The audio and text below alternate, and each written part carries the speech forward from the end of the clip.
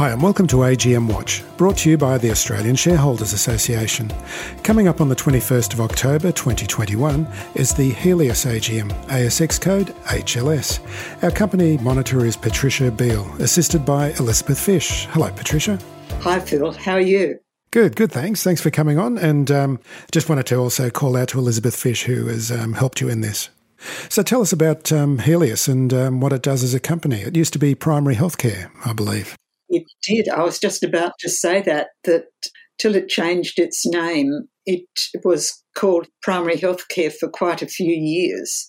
And I think they gradually got infiltrated by people who weren't part of the primary method of operating, and gradually those people predominated and wanted to really set the company on a completely different track, different codes and objects and all the rest of it, so remodel the company completely. So they decided that they would really like to change the name completely and wipe out all memory of primary healthcare because they were changing it quite significantly. Yeah.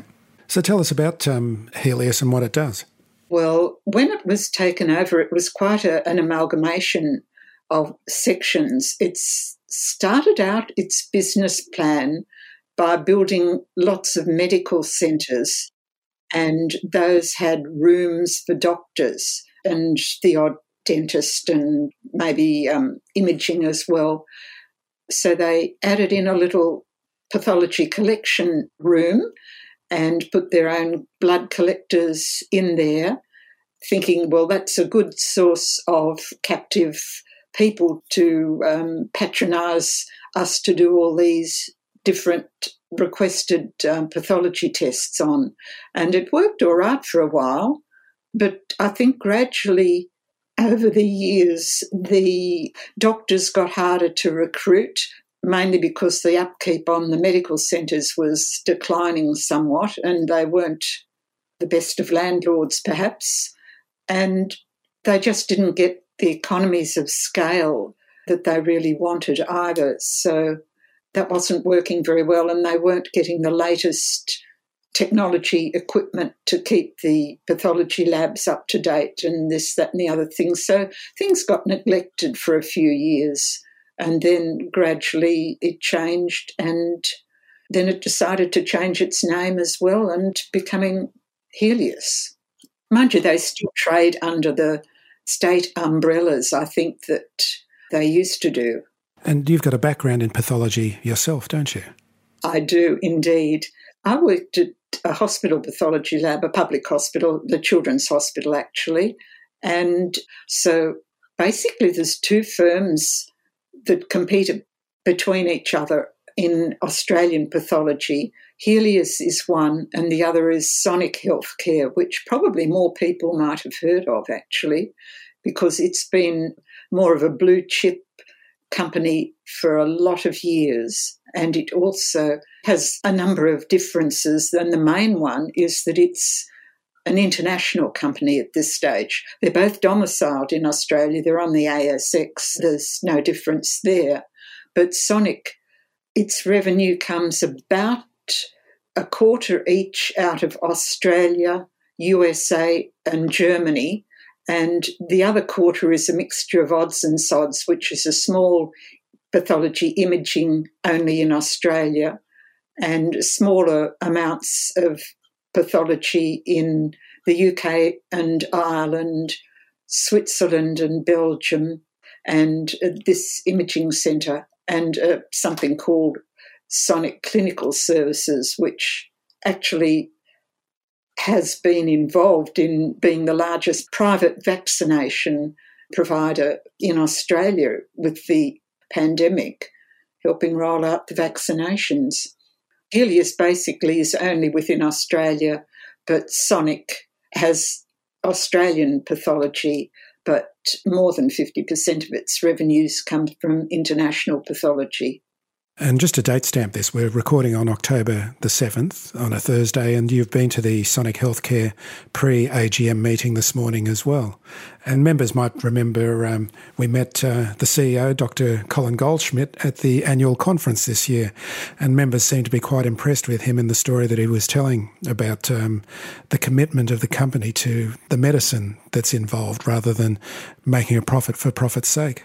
Yes, their main guiding light is trust the medicine and follow medical advice in everything they do. Of course, they're working for the long-term good of the patients and, of course, the doctors involved and the doctors and other workers, their staff, and the emphasising the ethics and long-term medical care provided by the doctors who basically often run the whole centre in each country.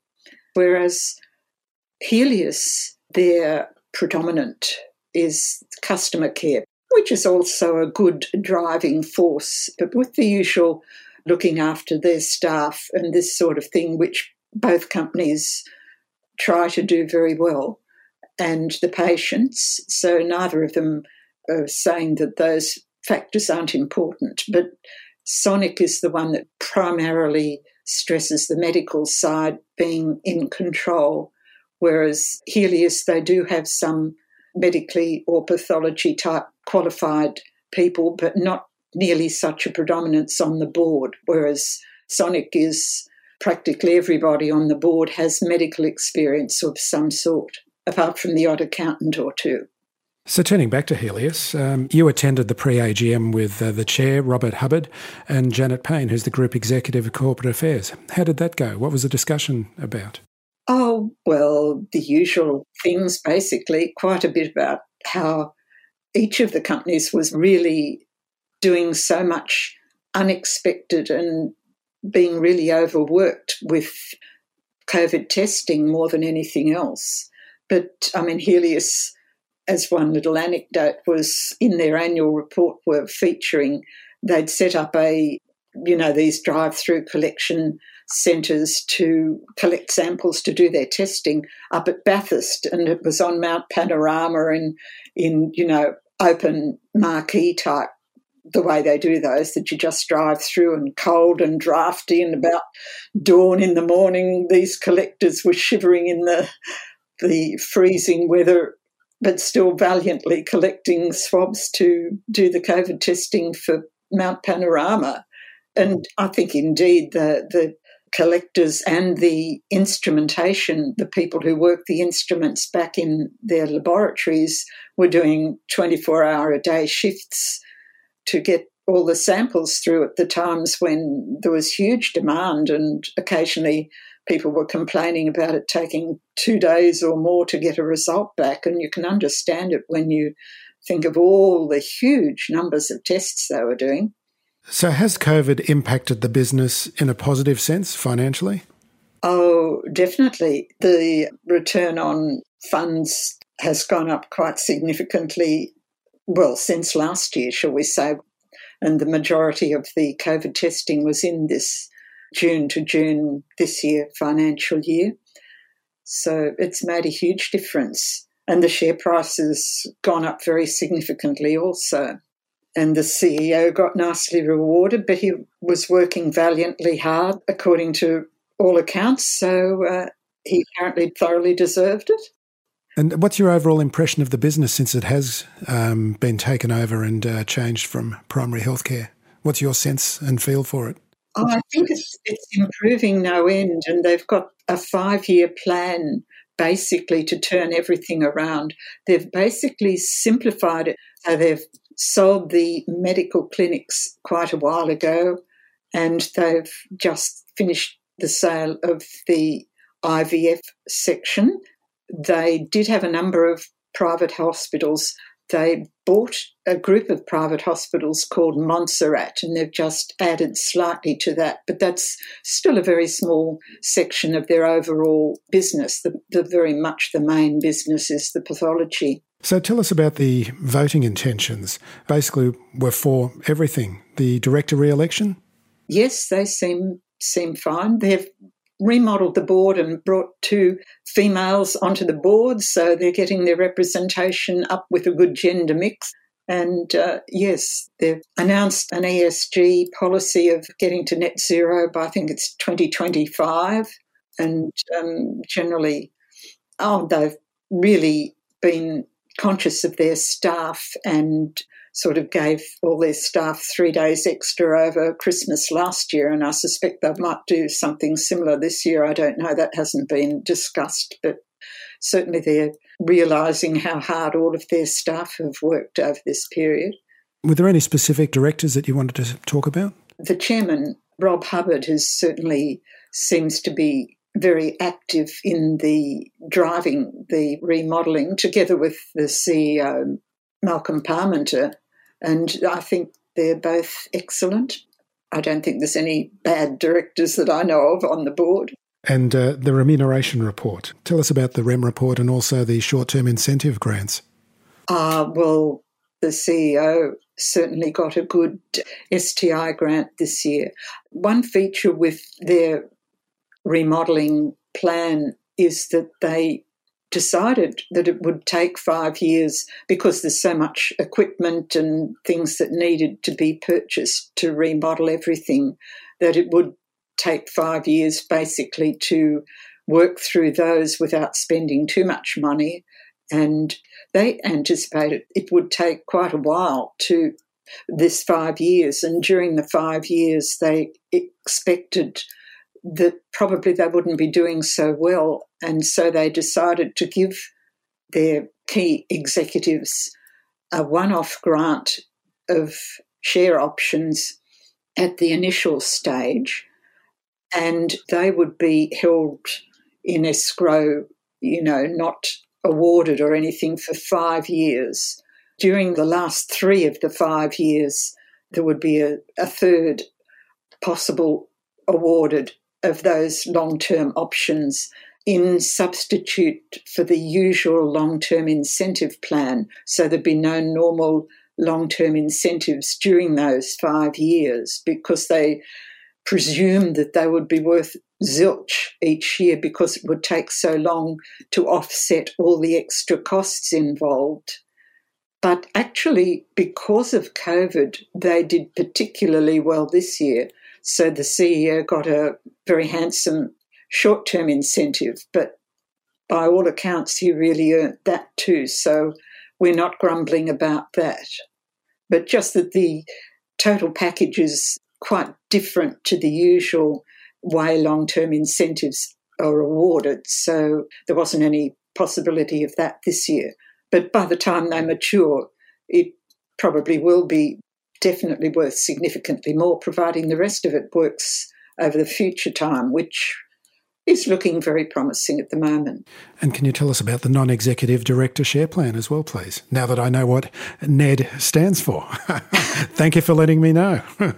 Well, one of our strong policies is that, as well as the executives, the directors should all have skin in the game, because they are basically the people on the board who represent the shareholders. And it's pretty poor to say, well, I'm representing you, but I haven't got any of my money in the game, even if you put money in the game as a shareholder.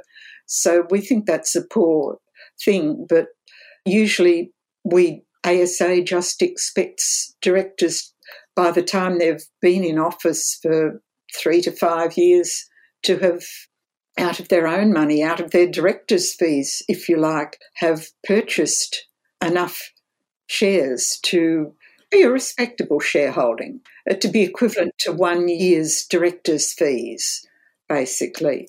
But because Primary, when it was first taken over, was not a company that many directors probably had money invested in, they've decided several years ago to do a share plan for non-executive directors to allow them to put their director's fee pre-tax into purchase of shares which would be held, but they couldn't sell them till a number of years in the future type of thing.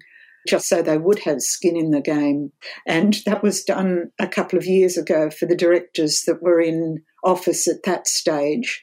But as I said earlier, they've now got 2 extra directors, and they're proposing the same sort of scheme under exactly the same conditions for these new directors. But one of the new directors, I have to say, has already herself bought enough shares to qualify her to the ASA requirements. So there you go. But it's showing that they're helping their directors to be thinking in terms of the long-term future of the company, just like the executives that lead the firm should be doing too. Patricia, thanks very much for your time today. You're welcome.